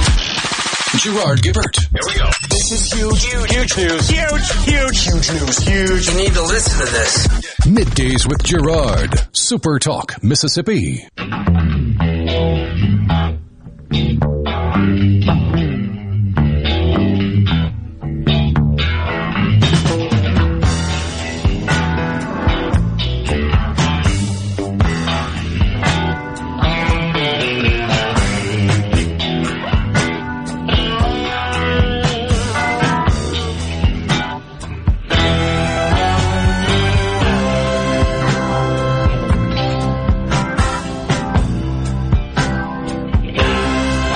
The Dow up 256. That is on the heels of some relatively positive inflation news this morning. I take it for what it's worth, but the personal consumption expense, the PCE, came in below expectations just slightly. And, of course, investors see that as giving the Fed the reason to either pause or begin to pivot their rate hiking regimen, and the market's like that. So the Dow's up 251 at this point. The NASDAQ up also. Go to myelementwealth.com or call 601-957-6006 to let Element Wealth help you find your balance between income, growth, and guarantees. I know lots of folks out there are thinking about retirement. You need to have a plan. Haven't been able to get to it this week, but they've consumed some articles the last couple of weeks about just how things have changed with respect to what was once thought to be an adequate nest egg for retirement. Usually, it was thought if you had $1 million going into retirement, saved away in your various retirement instruments, that you were good to go. But there's obviously some question of that these days with just inflation. And so the problem, of course, is that you accumulated that money when it was worth a whole lot more. Now with inflation, it's worth less.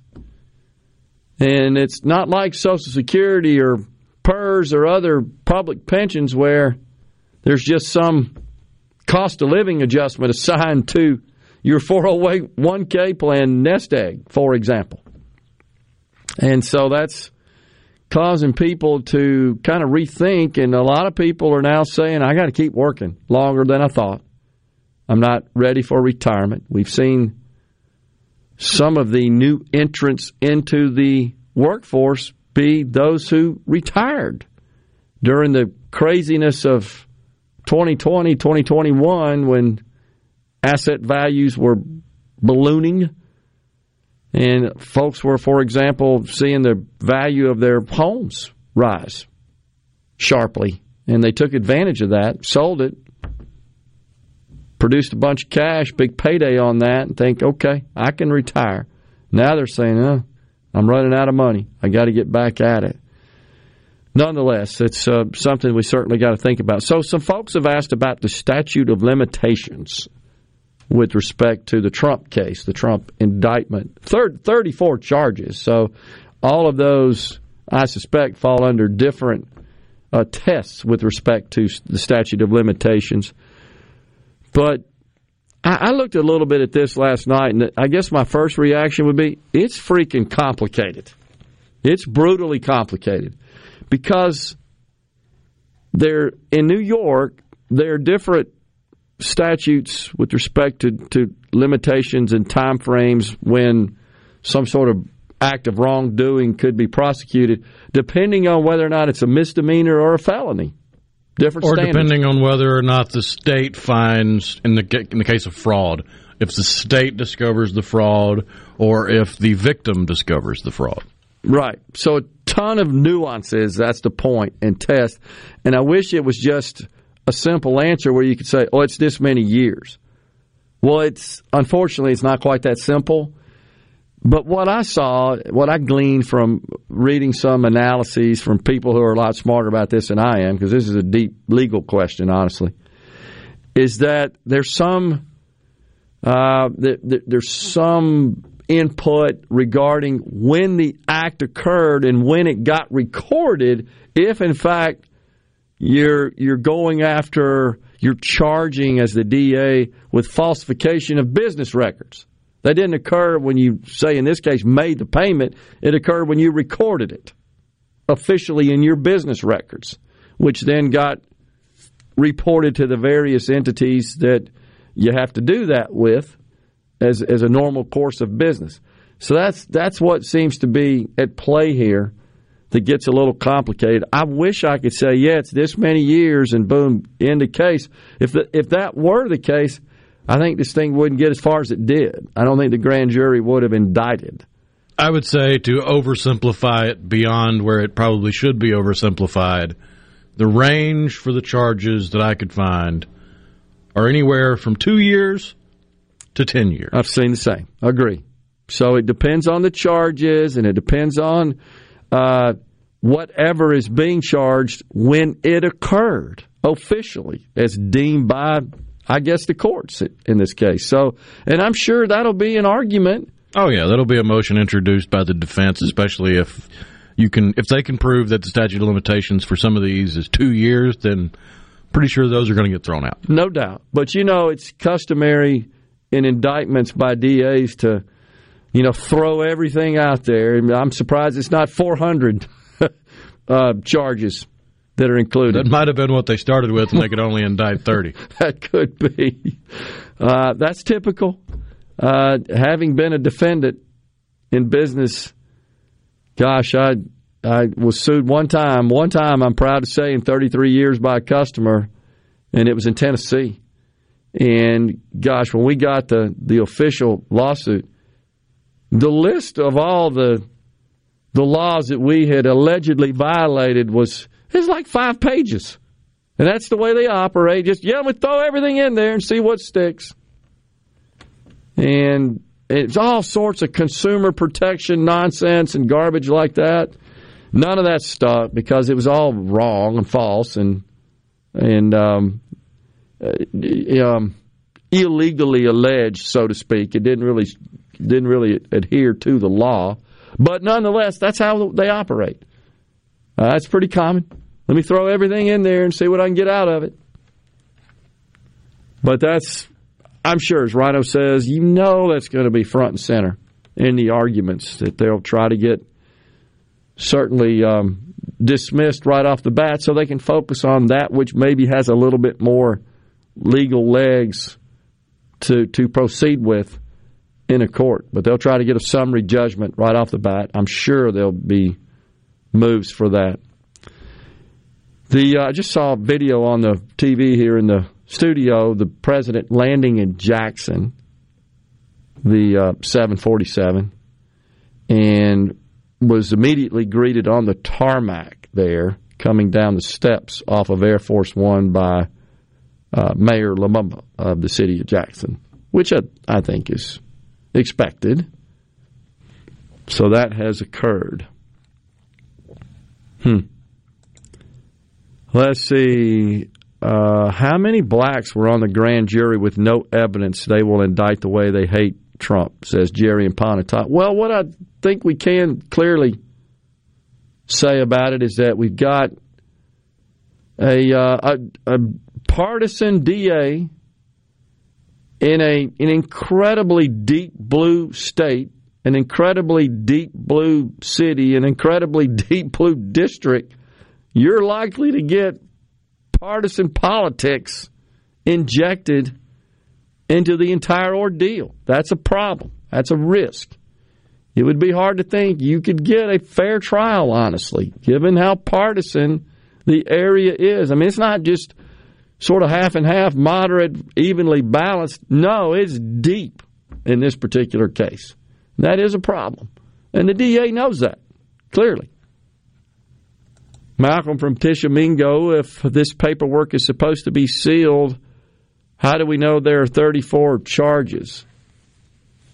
The same way mugshots aren't supposed to get out, but if there is one, you can pretty much guarantee it will get out. And that's been a topic of discussion as well, has it not? That there's been more learned, more disseminated about this particular grand jury's work than is supposed to be under law.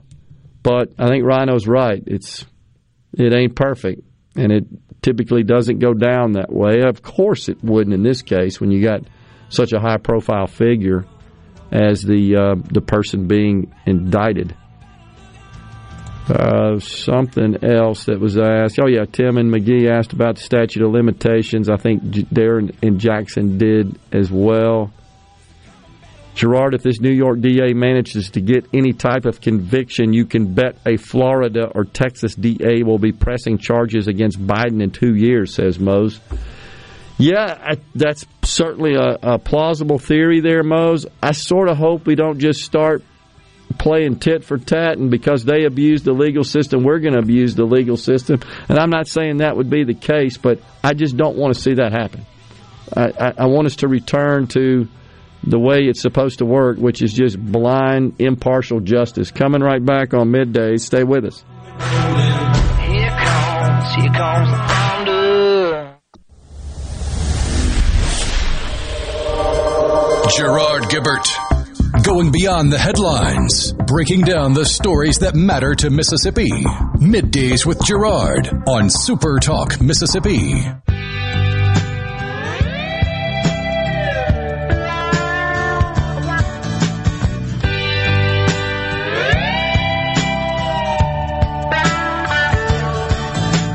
Who draws the crowd and plays so loud, baby? It's the guitar man.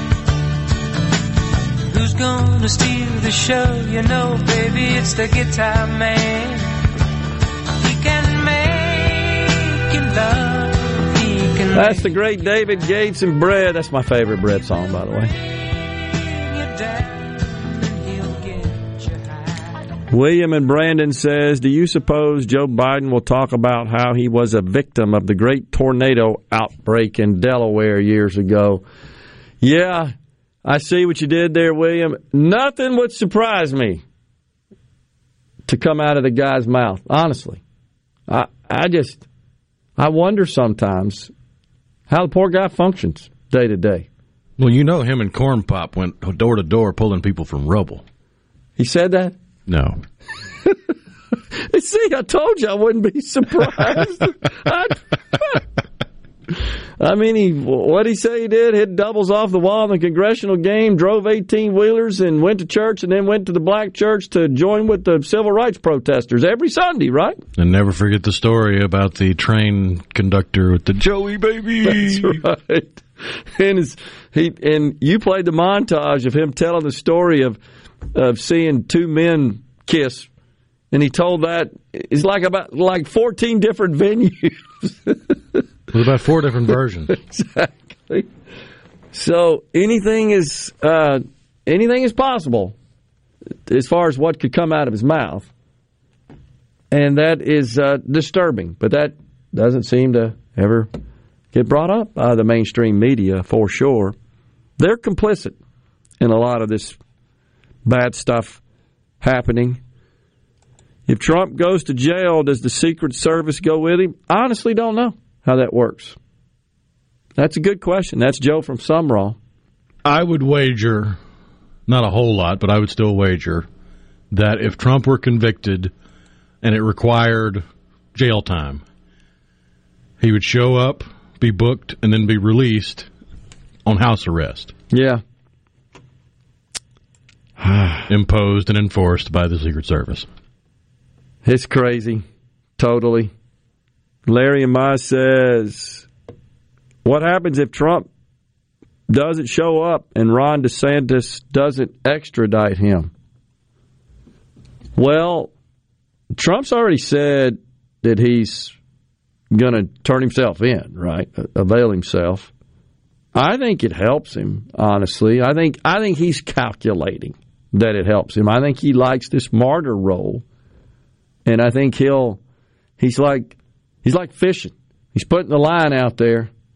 Well, also holding up in Florida or another state that wouldn't hand him over to New York means he really couldn't go back to New York to handle business, and he has a lot of business in New York. Yeah, that's true. He moves between the two. I will read for you here Governor Ron DeSantis' official statement. He says the weaponization of the legal system to advance a political agenda turns the rule of law on its head. It is un-American. The Soros-backed Manhattan District Attorney has consistently bent the law to downgrade felonies and to excuse criminal misconduct. Yet now he is stretching the law to target a political opponent. Florida will not assist in an extradition request given the questionable circumstances at issue with this Soros-backed Manhattan prosecutor and his political agenda. I don't know exactly what that means in terms of him being present at an arraignment at this point. I don't know that requires any particular cooperation or action on the part of the state of Florida. I don't think it does. No. So I think that's Ron DeSantis also making a statement in an effort to score political points. Good old political patty cake. Exactly. But there's no doubt that what we're witnessing here is a misdemeanor being supercharged as a felony. At least that's what's being attempted, I think, by this DA. And I do believe that ultimately will fail. It is true an indictment is supposed to be sealed. So, but as Rhino said, lots of leakage around the details here. And it's a concern. But that's the bifurcated legal state that I think we live in. I also think if they're going to rely on this guy Cohen, I don't think that bodes very well for the DA. It is disturbing, though, that the left-wing media is celebrating this. This is, no matter what, I mean, again, that's putting their deep disdain, really just palpable hate for this guy above how this reflects on the country. We got wide open borders. We got rampant crime. We have visitors to this country now that are expressing their concerns. They come here and say, what the heck's going on in this place? I'm scared to death in America's major cities. But if no one's above the law, I'm still stuck scratching my head how no one besides Ghislaine Maxwell has been arrested for Epstein's crimes. True. And she's sitting in jail for sex trafficking, but to who? True. I agree. Joe Biden isn't interested in anything but chocolate chip ice cream. That's on the C Spire text line. Sure seems like it. Oh, gosh, what else we got here? Oh, weather. You were going to give us a bit of an update, right? Yeah, it seems like it's just getting worse for the prognosis. The latest update from the Mississippi Emergency Management Agency and the National Weather Service has a big pink blotch over northwest Mississippi. And the pink means extreme risk. It's the highest risk they can give besides the potentially dangerous storm assessment. So it looks like overnight, starting about 5 o'clock along the Mississippi River, this line of storms is going to cross into Mississippi, and the northwesternmost counties of the Magnolia State are under the most threat for sustained winds, heavy rain, potential long-track tornadic activity. So it's not really what we want in the Magnolia State after last weekend's storms, but it would behoove you, if you were in North Mississippi, to keep your head on a swivel and stay weather aware tonight because it could get nasty. Yeah, gosh, dog. Exactly a week later. And when I looked at the map, I like to consume what MEMA produces. It shows the level of risk, color-coded. And what was really concerning, the one that showed the entire country, how this storm is tracking across the center of the country. But Arkansas, wow.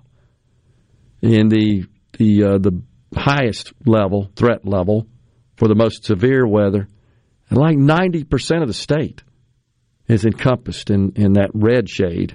Only the southeast corner is at the next level. Yeah, the potential for severe weather tonight into tomorrow morning, if you look at the full map of the U.S., it stretches from Waco up to Detroit, from middle of Illinois down to Atlanta. It's a big chunk of the country that's under the gun tonight. Yeah.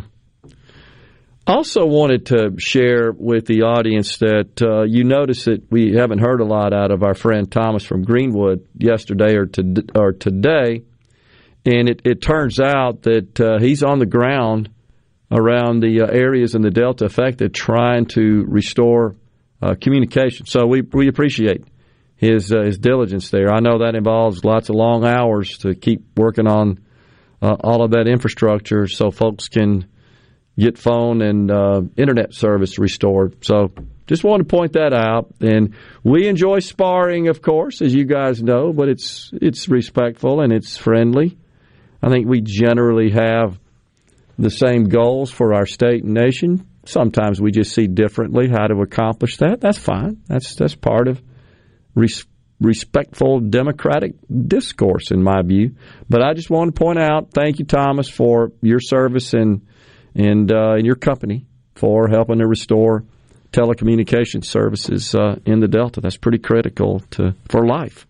And on the C Spire text line, Tim in Cleveland chimes in that it's already raining in Cleveland. Yeah, there are going to be some patches of rain, but the bad stuff won't get here till a little bit later. Yeah. Yeah, so there was something else I wanted to get to. Oh, something that reminded me when Joe from Summerall asked about Trump going to jail. One of the crazy, it may have been Stephen Colbert, he's really having fun with this deal. But last night he said the J in Donald Trump stands for jail. He needs to hire new writers. That's just bad. It's bad. That doesn't even get a rim shot. That's just a wah, wah, wah, wah. Oh, they think they're so smart, though, don't they? We're coming right back with the final segment before we're out of here for the weekend. Stay with us in the Element Wealth Studios. One time I was fishing in a fashion.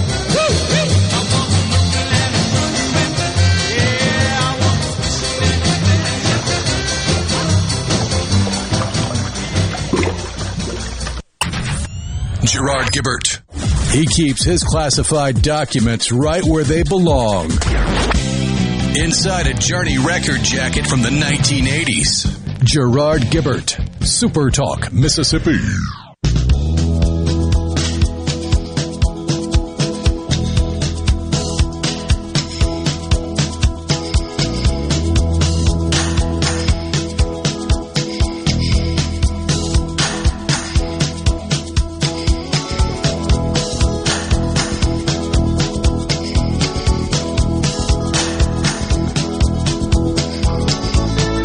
Welcome back. Middays on the C Spire text line. Kevin in Monticello. Most people hate what they are scared of. That's so true, Kevin, and agree. But what are they?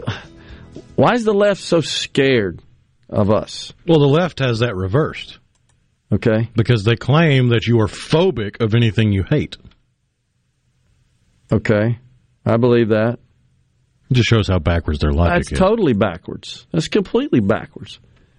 And this whole transgender deal, I've said it before, I think most people, I truly do, think if you want to go mutilate your body and change your sex as an adult, have at it. Just don't brainwash kids.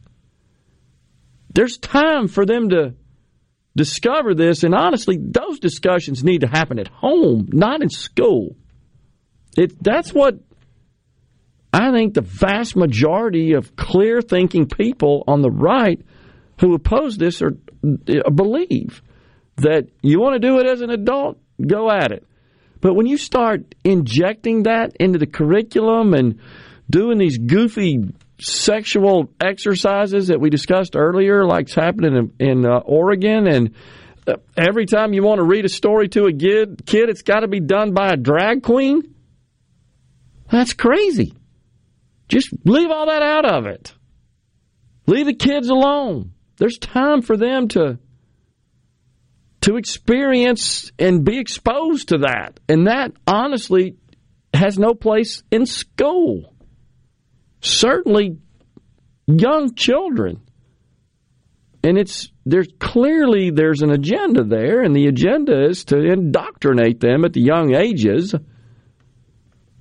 so that they accept and maybe even want to pursue the lifestyle. No, that should happen spontaneously, not through coercion, indoctrination, brainwashing. They'll figure it out. It's almost to the point where you feel like they're shaming you if you don't be like them. I saw a report. More craziness.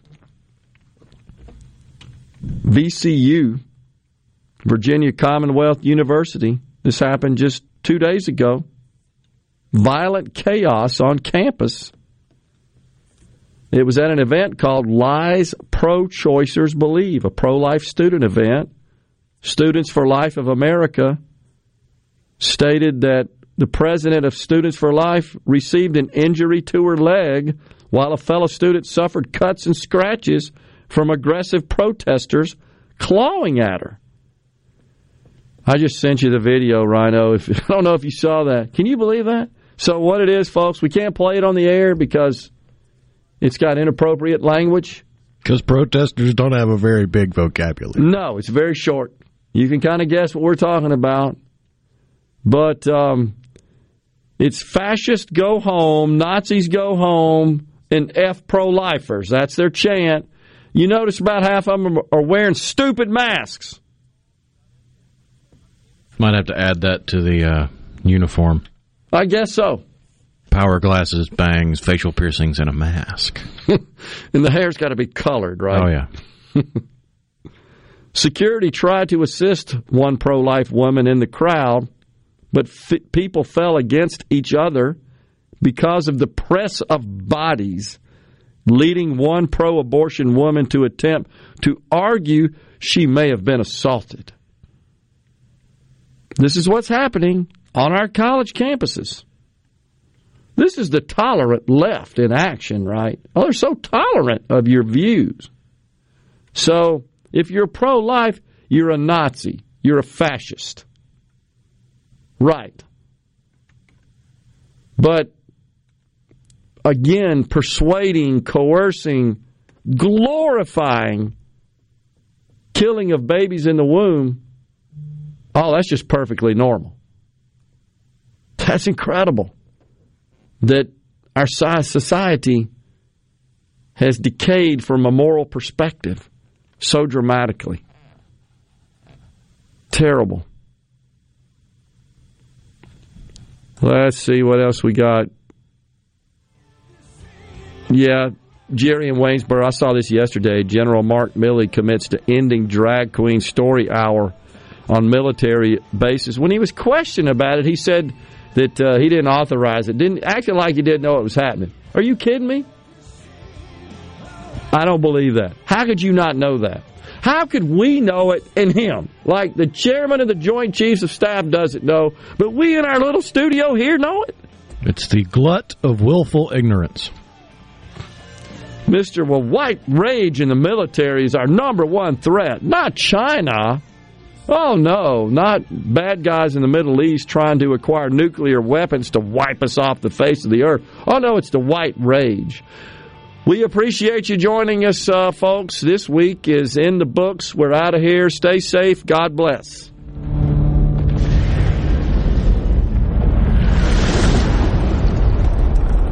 A SuperTalk Mississippi media production.